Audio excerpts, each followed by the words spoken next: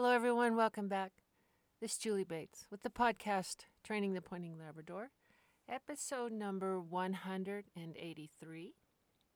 And in this episode, I'm not really going to have a G update because it was been kind of Christmas, and we did I trained, but not intensely and not pushing and all that stuff. So it was just a good week, and I don't have anything too new to report. Maybe after this week, because we'll be doing some upland tomorrow and then all the regular stuff. Things go just fine there. Uh, as promised in the previous podcast, I am going to finish off the pairing of training your upland dog to stay in gun range, and follow that with the de-chase portion. And I've done this one before, and it was actually a couple years ago, I guess, and I really wanted to do it again because I think that people don't always know exactly. They just call de-chase steady to flush, which is certainly an element of it. But I'd just like to discuss what kind of my idea of my version of de-chase is and what it really means. And most of all, how to carry it out, because any of us can do it. It's not a difficult thing to do, but it's not a big gross thing. And by gross, what I mean is just a unrefined kind of behavior, like just blowing the sit whistle and having them sit, right? That's a fairly, I would call that, just a big behavior that you can address. This, as opposed to addressing behavior, I'm really addressing what they are thinking when they're out there, because I have found with the intelligent dogs that most of us are training that if we can address their perspective and what they're thinking, then we can permanently make changes to their behavior and permanently, affect what they're going to do hunting with us the whole time. And there really is quite a distinction between that. And I just liken it to people. I'll just say this. I always use the kid in the classroom example. If you stand up in front of a classroom and you're teaching something, you're either teaching the football plays for them to go out on the field and practice, or you're teaching them, how to do an algebraic equation, solve that. Okay, you can just teach it. Just say, this is how you do it. This is what it is. This is what you do. Remember this. Write it down. Okay, let's go. And you will be successful with some, partially successful with some, just a little bit, and then with some, absolutely not at all. Versus a more individual approach, where with each one of these individuals, whether it's football or math, where you come from their perspective, you understand what they're looking at and what they're making out of this, and you go there with them, and you take their perspective and their way of looking at stuff, and you work through that to teach them how to remember the play on third down, in short. How are we going to do that? It's going to be it's going to be different for different people, and certainly something like mathematics, which is really and very, very, very mental, completely mental. The mental approach is always better on that. And so it's also true with dogs. However, you have to have the ability to understand what a dog is thinking and to understand how to impact it and change it. And sometimes I have run into some walls when it came to that, because so many people just say, just tell me what to do, when do I do it, and then I'll do it. And I'm not effective teaching that way, because that's not how I think, and I can't put myself into the shoes of someone else who doesn't really think, they just follow orders. I'm very ineffective. However, people that do like to really have a gut intuitive feel for what they're doing and believe in it, I'm a little bit more effective with them. So that's what I'm going to go with here. And many, many people, some very good dog people, some I know listening to this, have read the de-chase session, seen the dogs, listen to the stuff and think they have it. And then when I've actually gone and done it with them, they found out that they didn't. And and that's when I found out that I hadn't communicated it very effectively either, because they said that I did not know that is how this worked. Even though in my mind, I just laid it out so clearly in the book, just so clearly. And obviously I did not. So there would be a fault of mine, really, is it right? Not being in the head of some of the people reading it. And so makes me try even harder to get into the heads of people who want to de-chase your dog. Now, what does that mean? What is the result of a de-chase? A de-chase means that when your dog is out in the upland field with you, or frankly, any field with you, even if you're just taking a hike through open space somewhere, but when you're out in the field and a bird flies up, whether it's one you can shoot or one you cannot shoot, whether it's a game bird or something else, whether it's close or far, when a bird flies up, that bird is not is not game unless you shoot it and drop it. And then depending on whether you've taught steadied a wing and shot, which actually is, it's a step right in front of, the de-chase. The next thing after de-chase is the steady to the shot. But unless you shoot it, there's no going after the bird. So if you're hunting wild birds and a hen comes up, and you can't shoot it, your dog doesn't still go after it. Or if you're hunting through a field and some people are next to you a little bit over and they bump up a bird and it comes flying across your field, your dog just goes, well, looky there, and does not pursue this bird that you can't, it wasn't in your field, that you can't shoot, that just came across.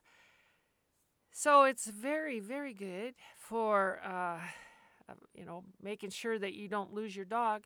It's also a safety thing.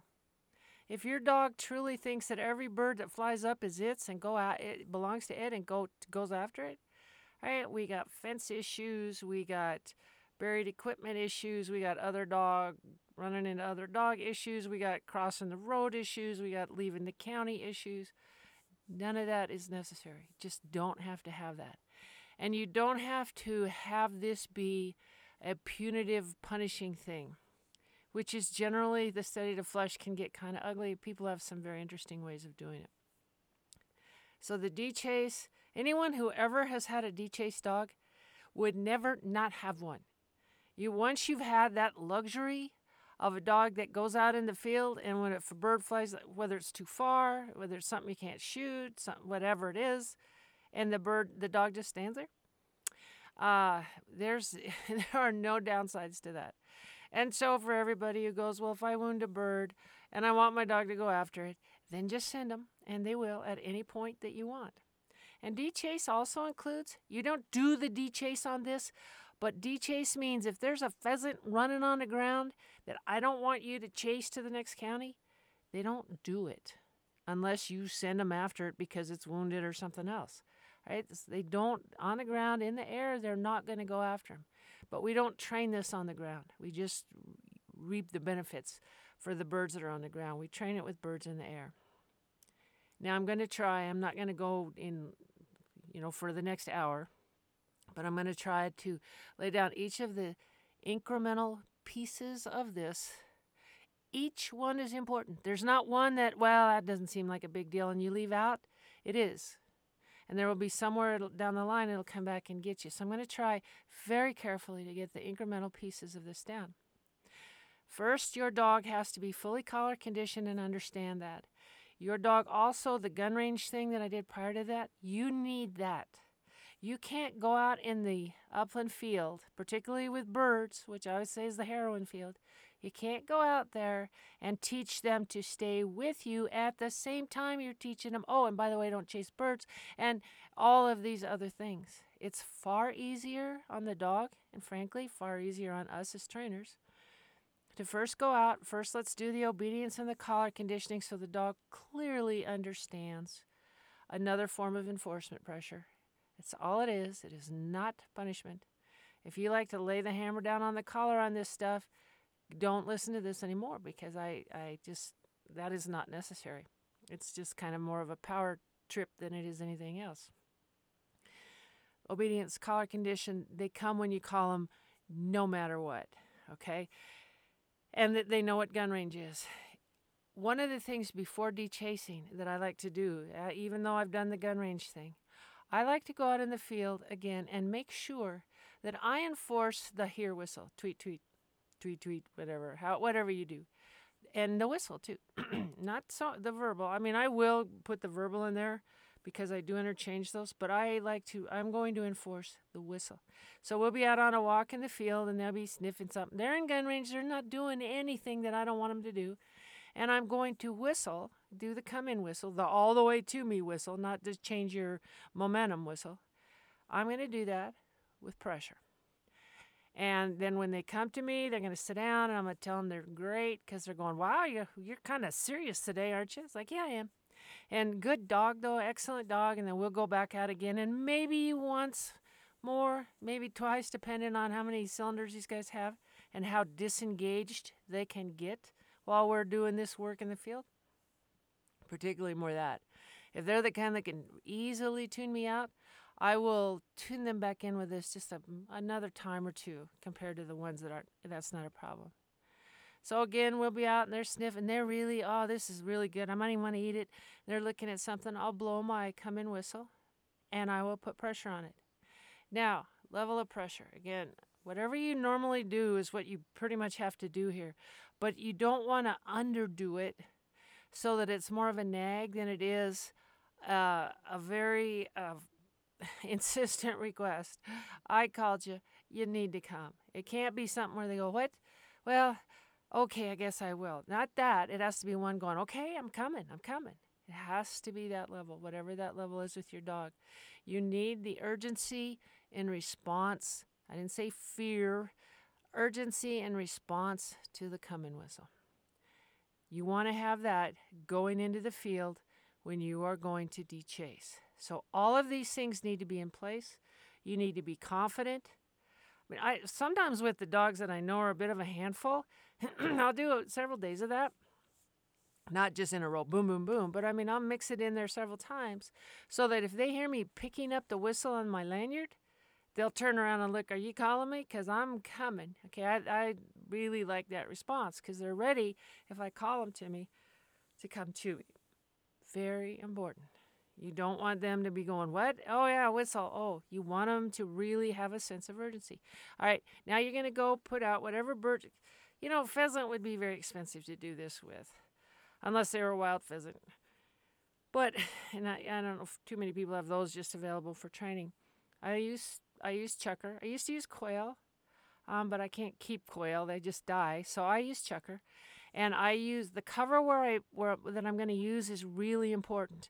I will go to a place where the cover is what I need because I'm not going to dizzy a bird. I'm not going to plant it in there and put it down hard like I might if I'm working on something else. I am going to, alfalfa is one of my favorites, but have a cover that the bird can get out of, fly out of, but would really like to stay there.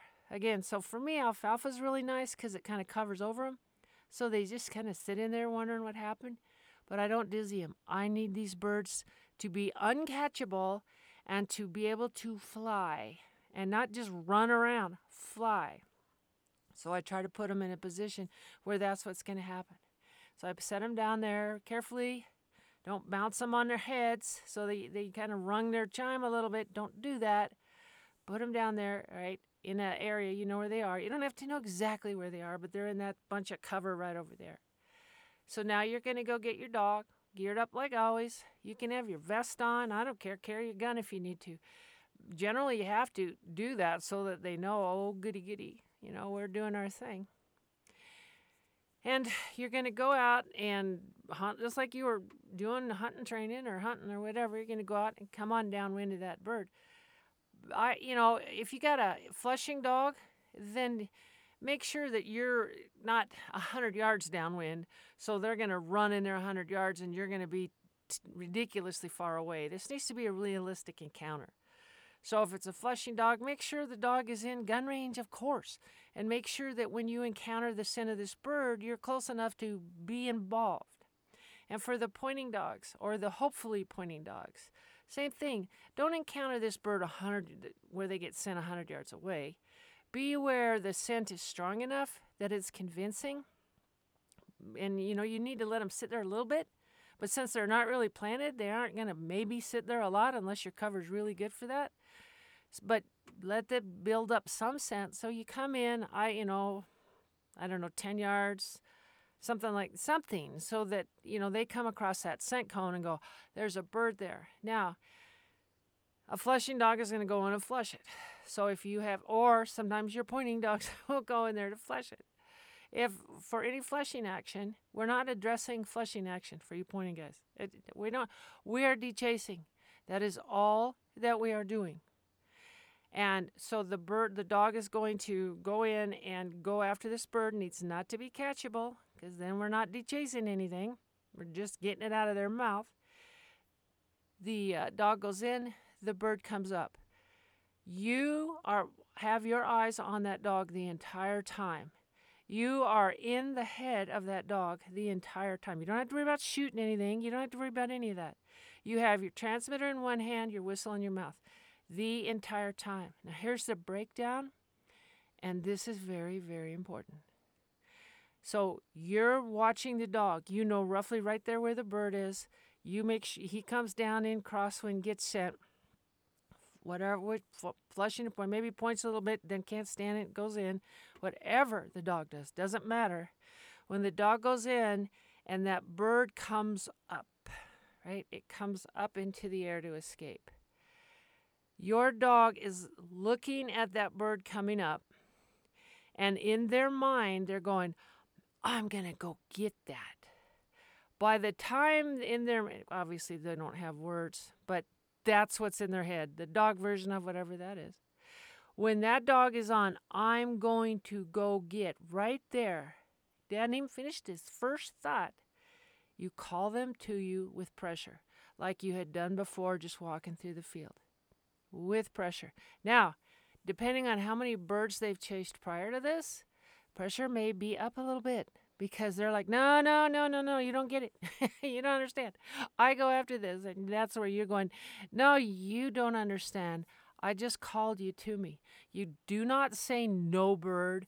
All you do is call them to you while they are at their first thought of going after that. And of course, since they've already chased a lot of birds, because they need to be very, very bold on birds before you do this. Otherwise, you're going to make birds a bad thing. You have to have a dog that is crazy about locating birds. When they first go, no, I go after that, you have to come in with a tweet, tweet, tweet, and not a yelling. And I don't want yelling because that's emotion. The whistle, tweet, tweet, tweet, with pressure. At whatever level gets them to turn around and come to you. So you have to be ready to change the level if necessary. Matter of fact, just assume it's going to be a little, you know your dog. If it's a really hard-charging dog, you're probably going to have it at a fairly high setting for that dog. You get them off the chase and to come to you, directly to you. Not the big curve around, flyby, what the heck was it? Directly to you. So that in your mind, the first thing is, as soon as that dog is thinking about the chase, I use my whistle and I call him to me and I enforce it. I enforce it. And that's your first thought. Your very next thought is that dog will come straight back to me, sit down, and I will praise the heck out of him. All right, in the beginning, maybe to you, it's confusing. To your dog, it's like, what was that? I've always chased him. You know, and if you've done this right, as young dogs and stuff, they're chasing them, they're bold, they're excited. But now it's like, never again. We are never again going to chase a bird. You're old enough, you're bold enough, you're getting where you kind of understand this whole game. Now I'm going to teach you. De-chase is normally done, folks, 9, 10, 11, 12 months, where the dog can really understand this and is very bold on birds. The problem is if your dog is kind of iffy on birds and kind of goes and not sure, no, we don't de-chase that dog because you will de-bird that dog. But we're not putting any pressure on the bird. And we're not saying no bird. We're not making any association with the bird. We are just saying here. Not no here even. Here. Enforce it. Praise the heck out of them. Watch where that bird went in case it landed in somewhere where you could work it. Praise the dog. Don't head right back after it because that's an equivalent of a chase. You know where your next one is. So now you're going to go do the same thing with that. So some dogs are like, what on earth was that? It's fine. But again, we're not punishing, we're just enforcing here. And let me tell you before I go into the second bird on this, what we are doing is replacing the thought of, I'm going to go get that, with not that. And actually, and you'll see it when I talk about the next couple, we're going to remove it. Just remove it. We aren't going to punish him for it because they love birds. We love birds. And most of them you're going to go after as they're falling to the ground. Yes. So this is important. We are removing the chase thought. We're removing it. So in the very beginning, we're replacing it with, come here to me. Oh, good dog. But as soon as we don't have to, that goes away too, and I'll explain it.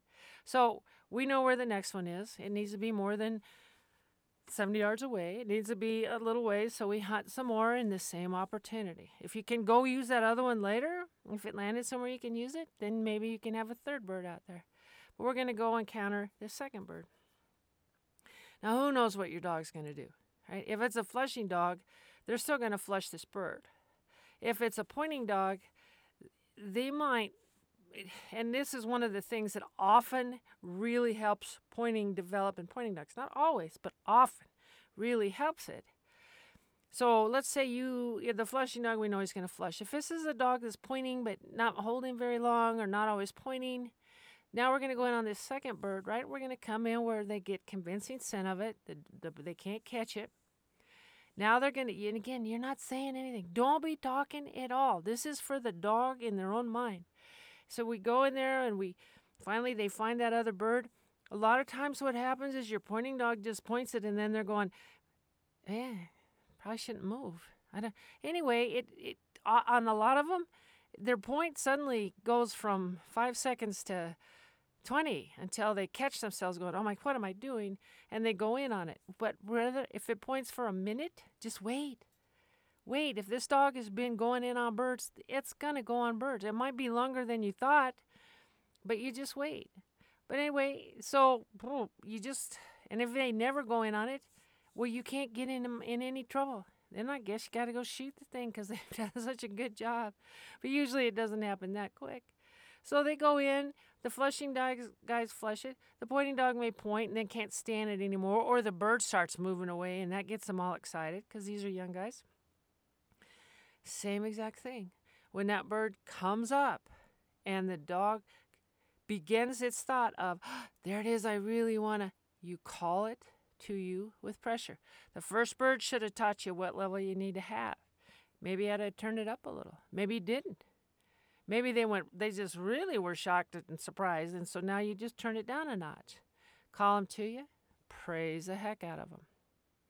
Now, they're kind of wondering what happens. I mean, what this is. I'm not sure about all this, and that's perfectly normal. So if that were me, I would have those two birds. I'd go get a third one if I could, because yes, guys, these are flying away. Homers are good for this if your dog responds well to pigeons. They're flying away. Don't shoot them because we're still rewarding. If you shoot them, we're rewarding them going after the bird. So let's say, all right, 2 days later, we're going to do it again. So we put another couple checker out in a good place where they're going to kind of sit in the cover a little bit till we get close. And we're going to do the same thing. Now, it's usually on the second day or the third day where you're going, what happened here? And it's amazing if you do this correctly and your timing is correct. And I'm going to talk at the end of this about the mistakes that you can make, not to make. So you got to pay attention to that. So anyway, we got those two birds out. We go out again, and your dog goes out there, and maybe it's your flushing dog, and they flush it up, and they just take a step or two, okay? Still call them to you. Still call them to you with some pressure. Your pointing dog may go on point and go really long. I mean, I've heard of them, a minute or two before they finally kind of can't stand anymore and go after it. And again, they may go in and bust it up and not move. If they just bust it up and then stand there, do not call them to you. Okay? If they do not pursue, we do not have the pursue thought, and we do not replace it with the come to me thought. So, but usually what happens is maybe on the first bird of the second day, they go after it a little bit, call them to you with pressure. Then on your third bird, what's going to happen? They're going to go in there, whether they bust it up. And I don't care if it's a, bump on the wrong side. It doesn't matter how the bird comes up, because we're dealing with the thought when a bird starts escaping, running away, flying away. We're dealing with that. So when you go in, and usually it's about that second bird on the second day, and that bird flies up and they just stand there. Don't call them to you. We're not teaching them to run to you every time a bird flies. So as soon as the thought of pursuing shows that it's leaving, we don't replace it with come to me anymore. That's really important, that little difference in there. So then, to do it another time, and what you'll find out is flushing or pointing or whatever, when that bird comes up, that dog just stands there, stays there. And so there you go. Now I walk over to them, tell them they're great, head a different direction to a different bird. Once they get to that point for your flushing guys, then all you got to do is get steady to the shot. And you have a dog that'll produce a bird, won't chase it unless it's shot, and will wait till they're sent. Safest kind of dog you can have. With the pointing guys, and I've seen such a variety of responses to this in pointing guys.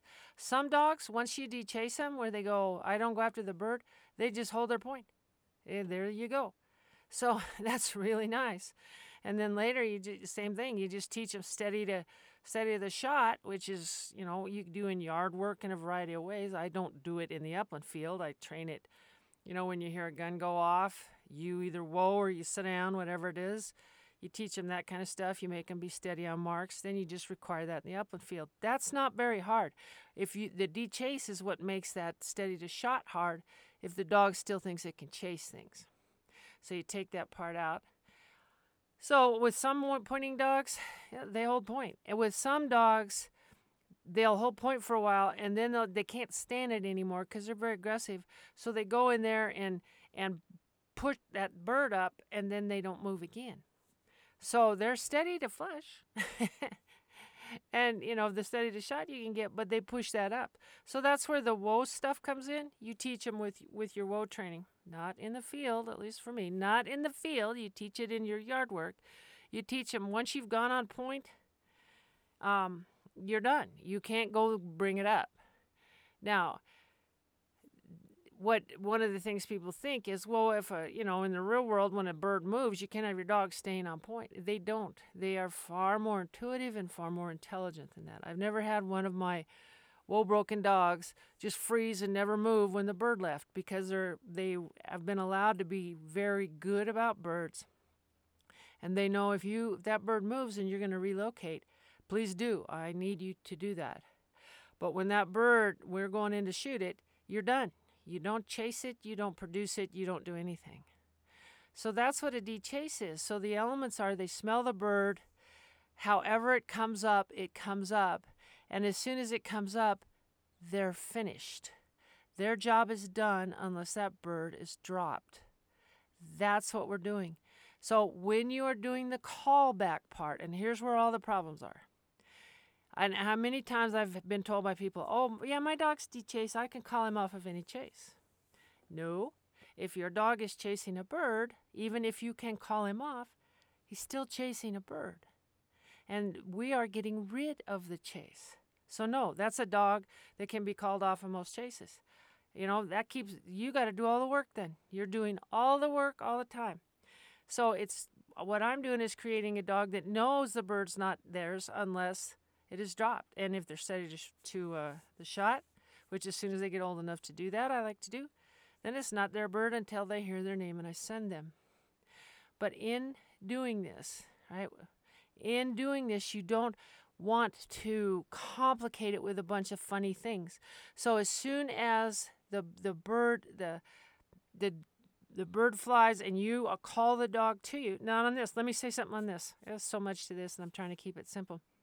I've had several people, I've had a couple dogs send to me, says, I cannot de-chase this dog. They just run through the collar. And I've been able to de-chase these guys, but what I've had to do is, when I go out and the bird flies up, I am on them the microsecond. They're going, oh, go, in their head. and at a high level, and I don't quit until they yield to me. That's very extreme. I don't like doing it. But on those dogs that ran through the collar, that people thought they couldn't get it, I was just so ahead of the dog. I mean, as soon as their mind went, I'm going to get it, and I'm not very far away, I'm right there, and I just forced them to come to me. And when they realize I will not give up and I'm not treating them very delicately, it's like, dude, you're going to want to come back to me when I call you. Probably it took 3 times, and they went, good, I get it. You don't have to do that to me. So you can't, just don't let them learn to run through the collar. Don't, oh, look, they're already 25 yards. I'm going to call them back now with the collar. You already taught them to go. The timing, your timing here is so important. It's the thoughts, not what their body is doing. As soon as they're going, oh, I'm going to go after that bird, and they begin to take their first or second or third step, is when you need to be on it because of what they're thinking. We're dealing with what they're thinking. So if you can call them back or you can stop them 20 feet out and bring them back, all not successful. We need to have them learn that I just don't even go. And then we stop calling them. And then we have erased that thought. When I was judging the Triple Crown, which I said was such a pleasure, all the dogs that passed, every dog that passed, whether they bumped a bird on the wrong side, just because at the end of at the end of each day in the upland field, there were a lot of birds out in the fields. And so it was very easy to have a bird that was running through that would bump. Every one of those dogs, it was just beautiful. There was sometimes the handler and the judges bumped birds because there were so many birds out there. And that dog, every one of them just stopped and watched. And then reconnected with their handler and kept going. That's a dog that's de-chased. And at the highest levels of the pointing stuff, that's what you have to have. It wasn't that they could control them and stop it. It's that the dog didn't do it at all. And that's by getting into their thinking. And not by punishing, but by replacing one thought and one behavior with another. And as soon as your dog stops going, I'm going to go after that, you stop calling them and to you. And so now they just stay there. And it's really that simple. But again, when you call them to you in the very beginning, they can't do a big fly around you, run around. They have to come directly to you and sit down. We have to make this a very concise behavior so that we can eliminate the thinking in their head. If they get to just get called back and run all around, that's fun. They're going to want to do that every time. We just want them to just not go, come to a sit down. That's as not going as it can possibly be. So that is the de-chase. And it takes a lot of thinking, and it takes really good timing. And when you do it right, you'll always do it with every dog. And some are very easy, and you need to be very light with them. And some of them are the ones that when I got where they said, well, they just run right through it. They really don't care. That's a tough one. Your timing has to be so good, and that you have to be able to make that dog yield to the come to me whistle, which I think every hunting dog in the world should. If you're calling them, there should be a good reason, and they do need to come. So you do need to have that. De-chasing does not mean that you can stop a chase. De-chasing means the dog does not chase. And by the way, most of you guys know too, if you're hunting somewhere where there's like bunnies and skunks and critters and stuff out there, you got to de-bunny these guys. And the same way you de-bunny a dog, good Lord, I've had to do that with everybody except my wiener dog. As soon as they chase a bunny, I call them to me with pressure on here. I don't say no bunny or anything. You just call them about 2 or 3 times with pressure on here. They don't chase bunnies anymore. So it's very similar to that with the birds, but I'm going to try. I get a lot more refined with these, particularly with these pointing guys, so I don't screw up the point. Finding a bird is always good. And you're going to get it as long as you hold your point and you don't put it up. If you put it up, you don't get it. Pointing guys. Flushing guys are supposed to put it up. Then they got to wait to be sent. So that's the de-chase thing. It's if you do it right, it's just a wonderful safety thing. And all those dogs in the Triple Crown were just gorgeous. Oh, all of them. You'd want to hunt with any one of them because they knew their job. Nobody was having to tell them. Nobody was having to call them back. It was a beautiful thing. And you can have that even with a dog that's not, a 4X level. You can still have a dog that never chases a bird. I wouldn't hunt with a dog that was not that way. So, for the next one, which is going to be next year, next year's first one, I'm going to do a series for just a little while that's just going to be about you and me, just about training and what we can do to get a little bit better at the stuff that we're doing with our dogs. I've been talking about dogs here in the last several.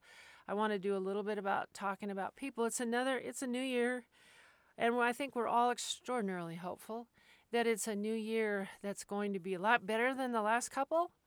That we can get out it. We have a lot more been able to get out. We had most of our tests last year, and things were a whole lot better. And I hope they get, with this new variant we have, and it's kind of scary and all that stuff. I hope this kind of gets a little bit more taken care of so that we have a little bit easier time. And I'm the president of the APLA now. Thank you for those of you who contributed to that. I appreciate it. I'm going to try to make everybody's vote, make them glad they did it. And we're going to, be making some changes and doing some new things and having a lot of fun, I hope, with all this stuff. And I would really like to do what I can to help people, enjoy what they're doing with their dogs. Maybe even more, there's so much guilt and so much, I'm not good enough, or I should have done that better, or I'm not doing them right, or just so much guilt and human emotional baggage, which does not need to be there, which gets in the way of one, enjoying this, and two, being as good as you can be. Because I've never met anybody who, if they were determined, just didn't do amazing things I never thought they could have done. I've told those stories a lot. So I'm going to do what I can to help a little bit along those lines here, starting out in 2022. And again, I sincerely mean this every time I say it, stay healthy, stay warm, stay safe, stay happy doing this stuff, and stay involved, because this thing with our dog is sometimes our greatest mental health. And that's real important right now. So that's today's. I wish everybody well. I will see you guys next year. And I wish everybody the happiest, best new year possible.